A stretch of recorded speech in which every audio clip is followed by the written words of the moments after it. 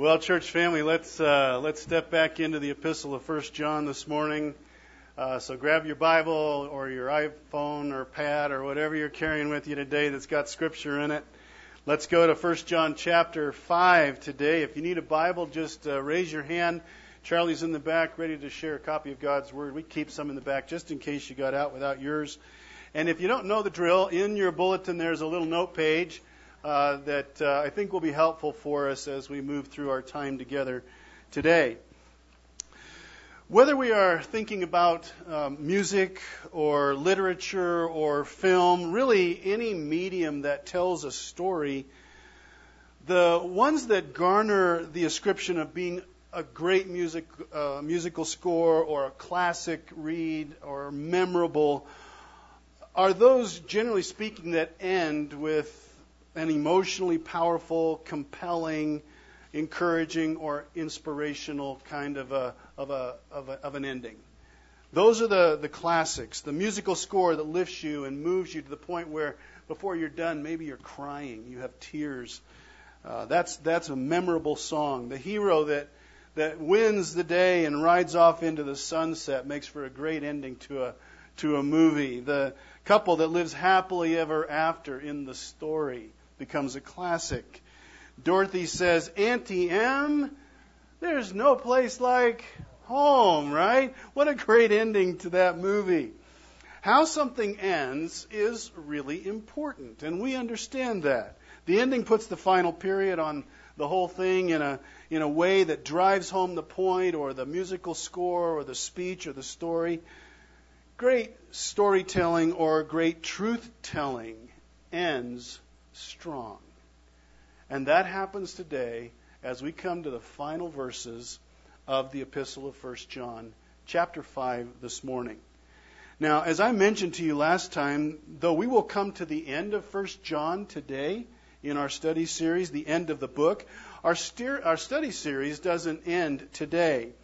But we're going to take one more week and be in 1 John again, Lord willing, next Sunday, unless the Lord comes back and takes us to be with Him, and then the series is for sure done at that point. But if that doesn't happen, we're coming back to 1 John one more time, and we're going to share verse 13 and let 5:13 actually be the concluding verse of our series, where John writes, I write these things to you who believe in the name of the Son of God, that you may know that you have eternal life. We're going to end on that glorious note, because that really is the theme verse of the book, and we've joined up with it many, many times over the last several months. It'll finish it up and pull it all together. But today we are actually going to come to the end verses of 1 John.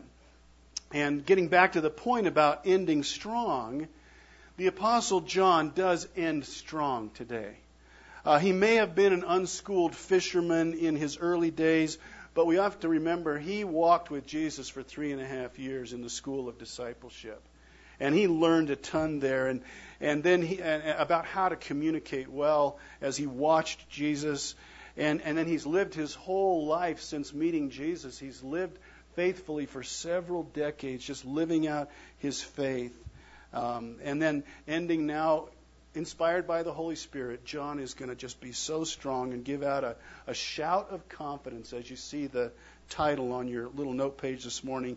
He's going to end really strong in a most compelling, confidence-building, and memorable way. Verses 13 to 21 essentially are John's postscript to the main body of the letter.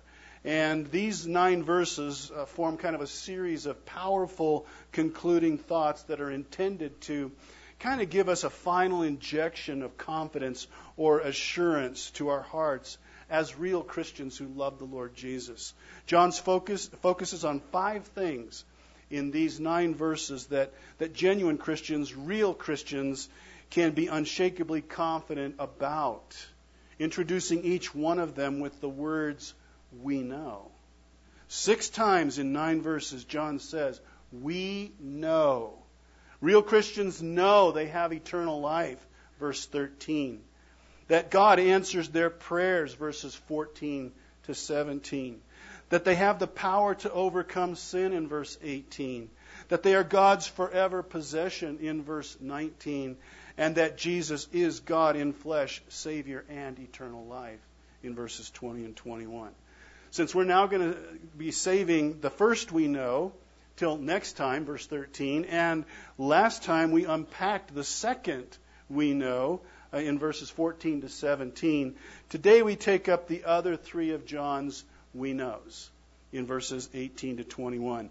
One commentator says that each of these verses begins with a shout of confidence, and there's where I stole the title for our time together this morning. See if you don't agree with me as I read these closing verses, beginning at verse 18. Follow along, would you, in your Bible.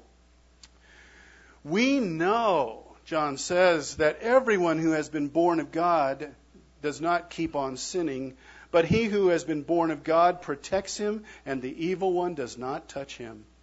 We know that we are from God, and the whole world lies in the power of the evil one. And we know that the Son of God has come and has given us understanding so that we may know him who is true. And we are in him who is true, in his Son Jesus Christ. He is the true God and eternal life. Little children, keep yourselves from idols. The end. Oh, that part wasn't there, but I added it. It doesn't take a Bible scholar, obviously, to figure out John's outline in verses 18 to 21. There are three certainties that we know and that we can shout out with the strongest confidence as real Christians. From verse 18, we know, brothers and sisters, that Satan can never take us out.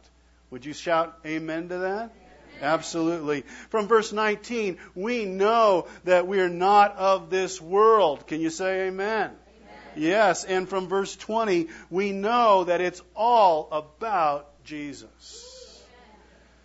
On your note page, John's outline really becomes our outline today. First, let's talk about that first we know.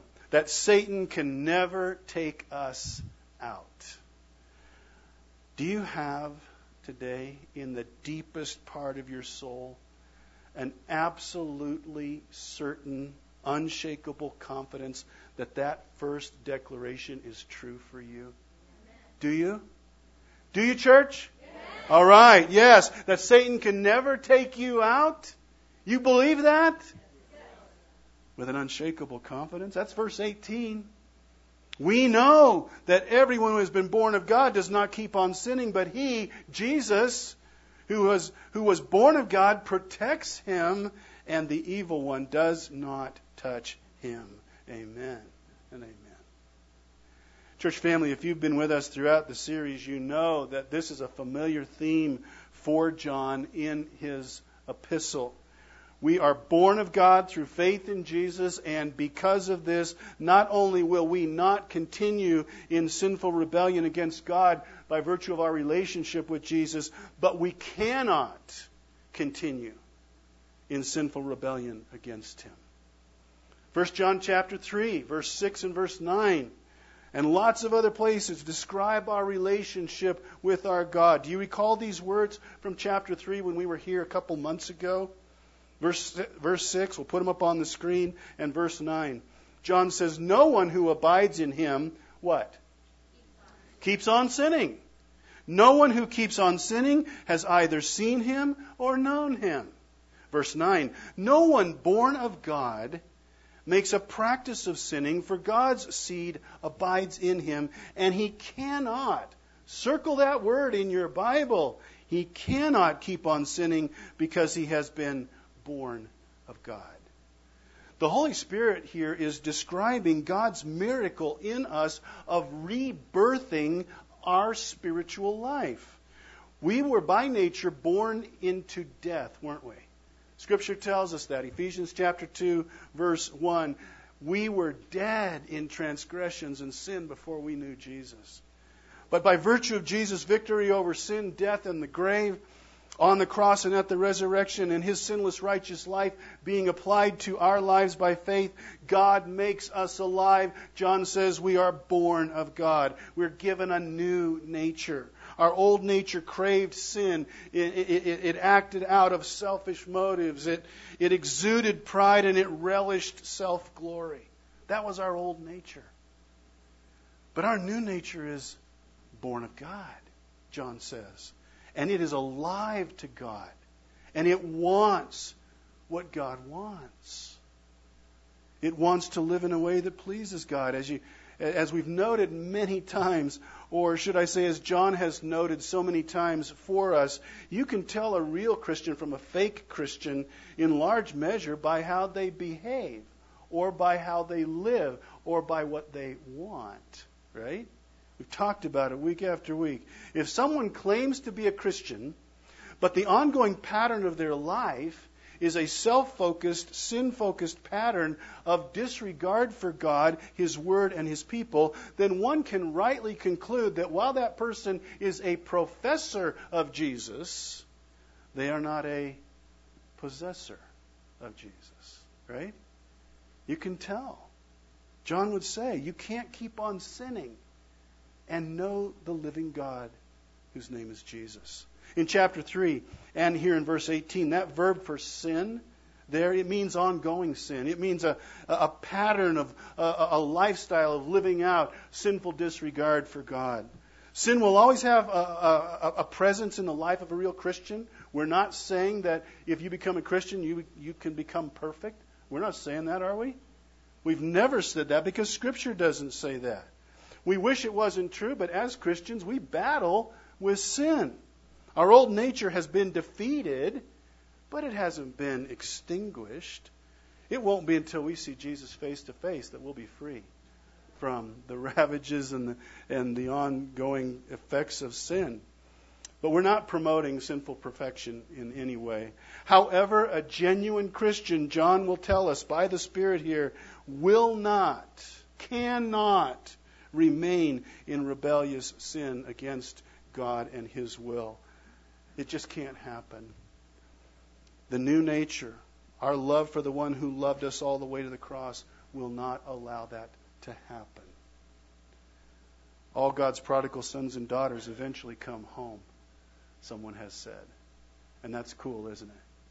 We may blow it, but we will come home. We must come home if we're real. Now, back when we were studying 1 John 3, verse 9, we had some fun illustrating the truth of that verse.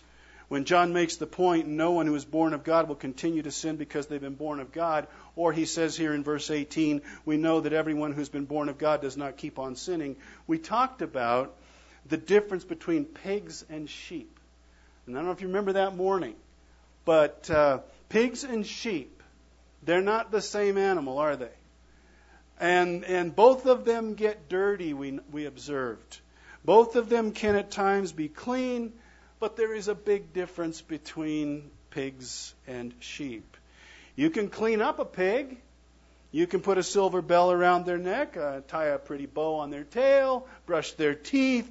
But the moment that you give them the opportunity, what is a pig going to do? It's going to go back to the waller, to the mud. Was it the waller? Did somebody say waller? The holler? Something like, yeah? The muddy bog? Yeah, if you give a pig the chance, that's where they're going to go. They're going to go straight there because that's the nature of a pig to do that, right? A sheep, on the other hand, by nature desires to be clean. They will from time to time step into the mud because of fear or stupidity or being ornery or just unwitting. They will walk into a muddy field or a bog. At times, sheep get muddy and dirty, just as dirty as a pig sometimes. But that's not the way they will stay. They do not want to remain that way. So pigs can be clean, but prefer to be muddy. Sheep can be muddy. They prefer to be clean. Sheep don't stay in the mud. Pigs love to stay in the mud. John celebrates this here in verse 18. We know that everyone who has been born of God will not stay in the mud. Right? And there are two reasons why that's true in verse 18. He who was born of God protects him, and the evil one does not touch him. Who is John talking about here? He's talking about Jesus, and he's talking about Satan. These two characters. Jesus actively works by the Holy Spirit and by the Word of God to protect those that He has redeemed. Jesus loves, cares about, and protects all of His sheep. Recall these words, fellow Christian. Wonderful promise from Jesus, John chapter 10, verse 27. Jesus said, my what? My sheep. Aren't you glad it doesn't say pigs? Aren't you glad? My sheep hear my voice. They don't want to stay dirty. They want to be clean. My sheep hear my voice, and I know them, and they follow me. I give them eternal life, and they will never perish. And no one can snatch them out of my hand. My Father who has given them to me is greater than all, and no one can snatch them out of the Father's hand. I and the Father are one. Jesus protects us in the sense that He is actively at work in our lives as the Holy Spirit animates our faith, as the Word of God renews our minds and our hearts daily, as He purposefully prays for us to the Father. Romans chapter 8 verse 34 says Jesus prays for you and I all the time, actively interceding for our protection. Jesus will never let Satan take you out. Is that good? That is a good thing to know today, isn't it? That's a shout of confidence. He won't let that happen. And according to verse 29 here, the Father is actively working in this way as well. We are in their hands. And no one can snatch us out of their hands. Do you believe it? Eugene Peterson, in his helpful paraphrase in 1 John 5:18 says, we know that none of the God-begotten makes a practice of sin. The God-begotten are also the what? God-protected. The evil one can't lay a hand on them. I love that rendering of the verse. Satan cannot gain spiritual victory over you. It cannot happen. He can tempt you. He can attempt to discourage you, distract you. He can attempt to fire darts of doubt into your faith.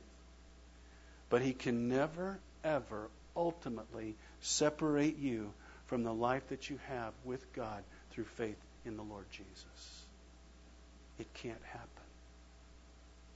As Eugene Peterson says, the God-begotten are also the God-protected.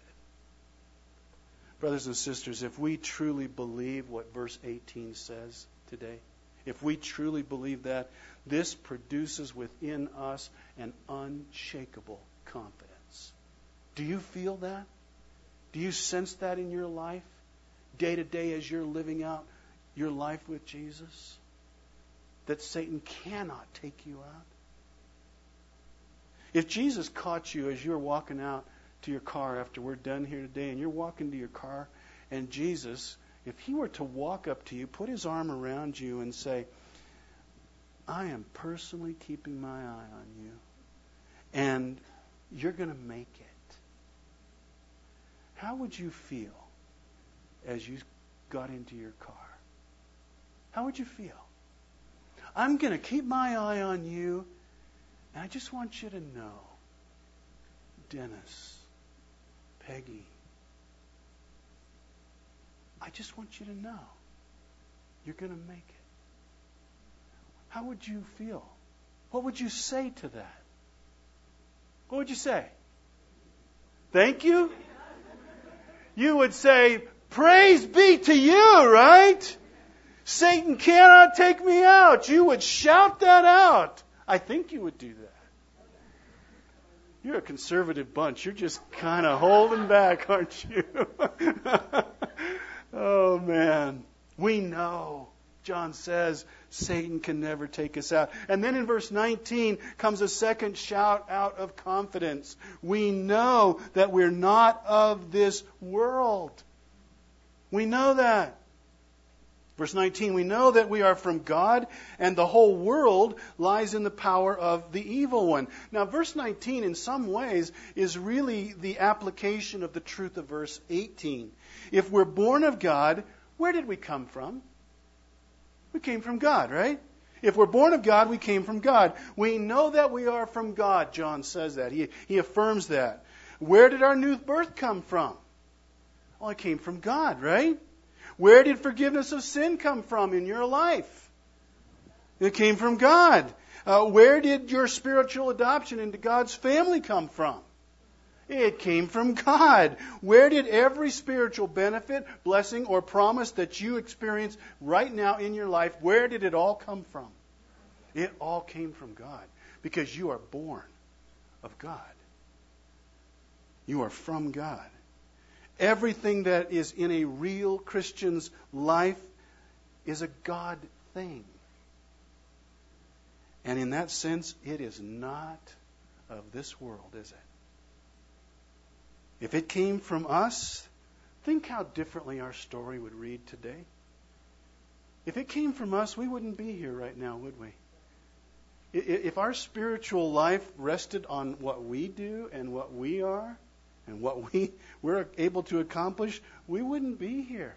We are feeble, we are flimsy, we live, we die, we come, we go. If salvation was of mankind or from a human and earthly invention, what kind of confidence, what kind of assurance could we possibly have for this life? We could have none, right? No assurance whatsoever. What has sinful mankind ever done or ever touched that he didn't mess up, right? But since our salvation is sourced in God, and we are from God, our confidence is sourced in Him. Our salvation from first to last, like everything else, it's all from Him. Every person who is alive in the world who does not have Jesus as their Savior and their Lord is in the grip of the evil one. That's what John says. Remember from earlier, we are in the hands of Jesus. We're in the hands of the Father, and no one and no thing can snatch us out of their hands. But the world lies in the power of the enemy, the evil one, Satan. We rest confidently in the power of God. We are His. We are not of this world. Do you believe it? Right now, out in the parking lot, I think there are at least a few cars, your car perhaps, that has this logo, either on the window or maybe on the bumper. We won't ask you to raise your hand if you're one of those who has that. It's a logo for a Christian apparel company called Not of This World. It's a cool logo. I love the logo. It's a neat-looking logo. It's been around a long time now. It's easily recognized by many who are inside the Christian circle, but also outside of the Christian circle. But brothers and sisters, you've got to know that NOTW is not just a catchy name for a clothing retailer. NOTW, not of this world, is a description of you. It is a description of you right now, if you are in Jesus, and it's real. Not of this world. Listen to Jesus' passionate prayer to His Heavenly Father in John 17. Hours away from going to the cross for us, here's what Jesus prayed on that night. Father, while I was with them, with my disciples, I kept them in your name, which you have given me. In other words, I protected them. But now I'm coming to you, and these things I speak in the world, that they may have my joy fulfilled in themselves. I have given them your word, and the world has hated them, because they are what? Not of this world, just as I am not of the world. I don't ask you to take them out of the world, but that you keep them from the evil one. Now, let me ask you, do you think that the Father in heaven answers the prayers of His Son? So what has He prayed? He has prayed Don't take them out of this world. Don't take them out, but protect them in it. They are not of it. Does that describe you? If we were to look at your life throughout the course of a normal week for you, would we know by the way that you live that you are not of this world? That would be John's point. We know, and we can shout out confidently this morning, Satan can never take me out. And I'm not of this world. Do you want to try that with me? You want to shout that out with me? Satan can never take me out. Let's shout it out. Satan can never take me out. Secondly, I am not of this world. Ready? I am not of this world. You believe it? Right on. One more. If you flip your note page over from verse 20, we know that it's what? It is. It's all about Jesus, isn't it? Man, that is so verse 20. And we know that the Son of God has come and has given us understanding so that we may know Him who is true, and we are in Him who is true, in His Son Jesus Christ. He is the true God, and He is eternal life. These are the things we know, John says. It's all about Jesus. Here's the crescendo, the compelling, encouraging, doctrinally powerful, inspirational, totally Jesus-centered statement that puts all of the hope and all of the confidence right where it needs to be. On Jesus. John began his epistle with a declaration of who Jesus is, and not a surprise that he would end his epistle in exactly the same way, focused squarely on the person of Jesus. In this one sentence, John shouts out, as you see it there on your note page, 4 glorious truths, each one deserving a morning all to itself, although that can't happen today. What are those 4 truths? Number 1, that Jesus is sinless God. Number 2, that He is the God who came and put on flesh and lived with us. Truth 3, that Jesus brought infinite Father God within our reach so we could understand Him. And truth number 4, Jesus is the one and only place that a sinner can run and find eternal life.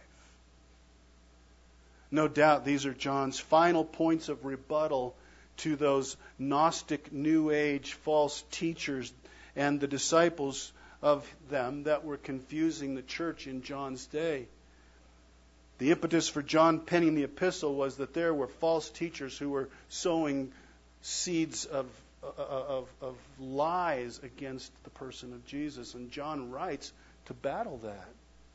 The Gnostics rejected essential aspects of Jesus' person and His work, stripping Him of His deity, making Him only a good man and a teacher, but certainly not the Savior of the world.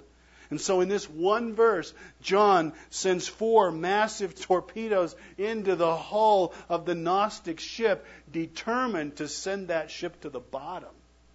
Boom, boom, boom, boom. 4 things he wants us to know about Jesus. The first shout of confidence, Jesus, you are sinless God. The false teachers tried to say that Jesus became the Messiah. He was just a good man, an exceptionally good man, so good, in fact, that God confirmed on him the role of Savior. That was the Gnostic teaching. John says, no way. No way. And we know that the Son of God is the true God. This declaration is not unlike the way John opens his gospel.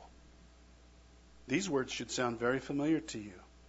In the beginning was the Word, which is Jesus, the living expression of the invisible God. In the beginning was the Word, and the Word, Jesus, was with God, and the Word, Jesus, was God.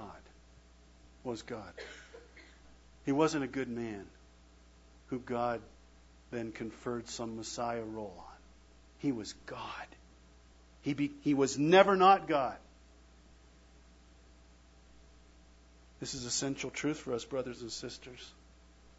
Because if anyone strips the sinless deity and sonship of Jesus from him, as these false teachers were attempting to do, he's not qualified to be our Savior. Is he? No. Jesus has to be God in order to be Savior. If he's only a man, no matter how good he was still born a sinner. Right? And one sinner can never atone for the sin of another sinner. That will never happen. Jesus' death could not pay the ransom price for our sin, your sin or my sin, unless Jesus is fully God and has always been fully God and sinless. And aside from that, he has to be God because he claimed to be God, didn't he? Didn't he say earlier in John 10, I and the Father are what? One. He was claiming deity. So if he is not God, then he is what? He's a liar. And no, a liar is going to atone for your sin. He has to be God. Jesus' whole life, his whole ministry is framed in the context of his relationship with the Father as the Son. If he's not the Son of God, all that is just theater. It's all phony and fake, smoke and mirrors. He's not our Savior. Jesus was and is the Son of God, the only true God, and all we can do is say, praise be to you that is true. The second truth that John confidently shouts is that Jesus has come. And we know that the Son of God has come. Is that important? That's hugely important because here John is boldly affirming the incarnation of Jesus. As the co-equal, co-eternal, second person of the Trinity, Jesus existed before creation. He existed before time, before anything that we know ever came into being. But he came and was virgin born into our world, put on our flesh so that he could fully identify with us, yet be sinless as he did so. Does he have to come? You bet he has to come. And so the first truth that John declares affirms Jesus' deity. He is God. This second truth affirms his humanity, doesn't it? And both are absolutely essential to our salvation.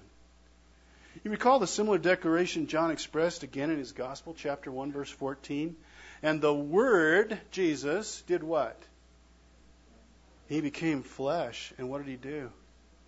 He dwelt among us. He came and lived with us. He walked in our shoes sinlessly. And we've seen his glory. Glory is of the only begotten from the Father, full of grace and truth.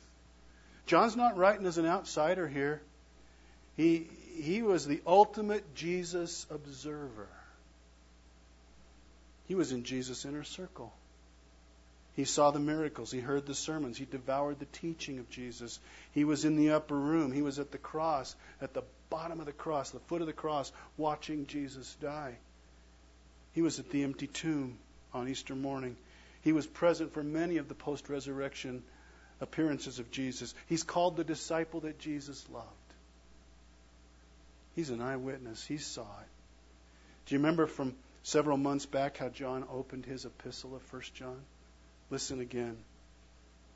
That which was from the beginning, which we have heard, which we have seen with our eyes, which we have looked upon and have touched with our hands concerning the word of life. The life was made manifest, and we have seen it and testified to it and proclaimed to you the eternal life, which was with the Father and was made what? Manifest to us.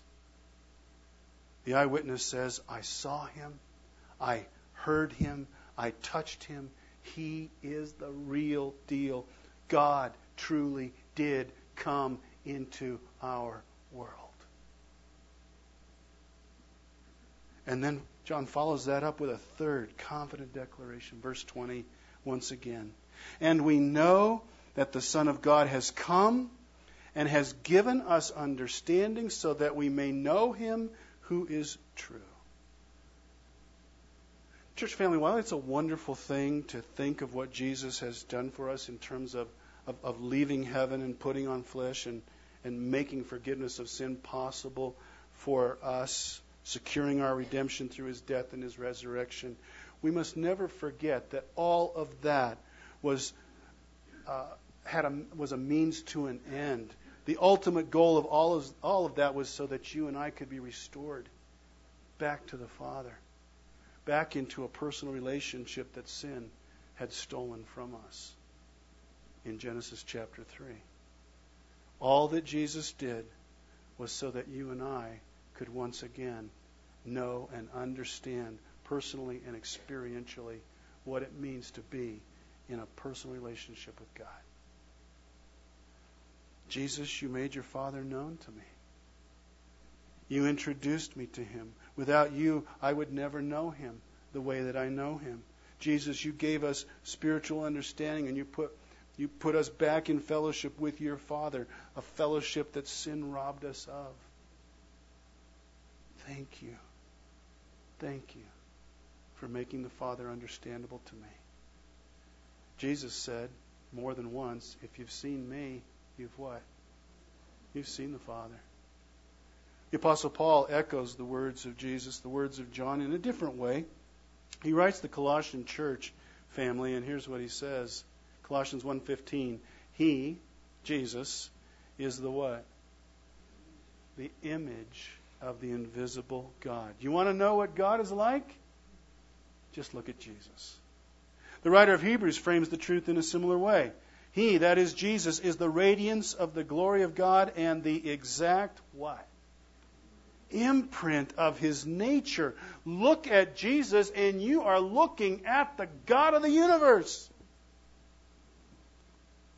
He perfectly imaged the Father so that we could understand Him, be restored to a forever relationship with Him, and know Him personally and experientially.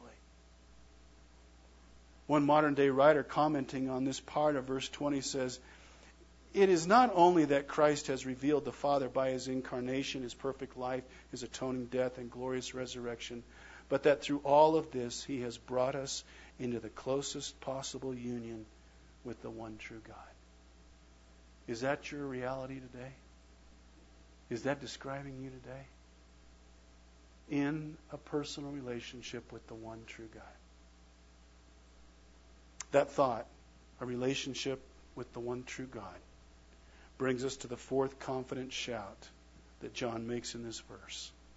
And we know that the Son of God has come and has given us understanding so that we may know Him who is true, and we are in Him who is true, in His Son Jesus Christ. He is the true God and eternal life. Jesus is eternal life. He is what He provides. Can you say amen? Amen. There's a restaurant in Riverside called Mr. Taco. You ever been there? Guess what they serve? Tacos, right? In Riverside, there's another restaurant called Mr. Hero. What do they serve? Gyros. There's another restaurant in Riverside. You can check this out. They're there. Google it. There's a Mr. Kebabs in Riverside. Do you know what they specialize in? Kassan's just got a big smile on her. She knows about Mr. Kebabs. What do they serve at Mr. Kebabs? Kebabs, right? Jesus is eternal life. What do you think Jesus serves? Eternal life. He is Mr. Eternal Life.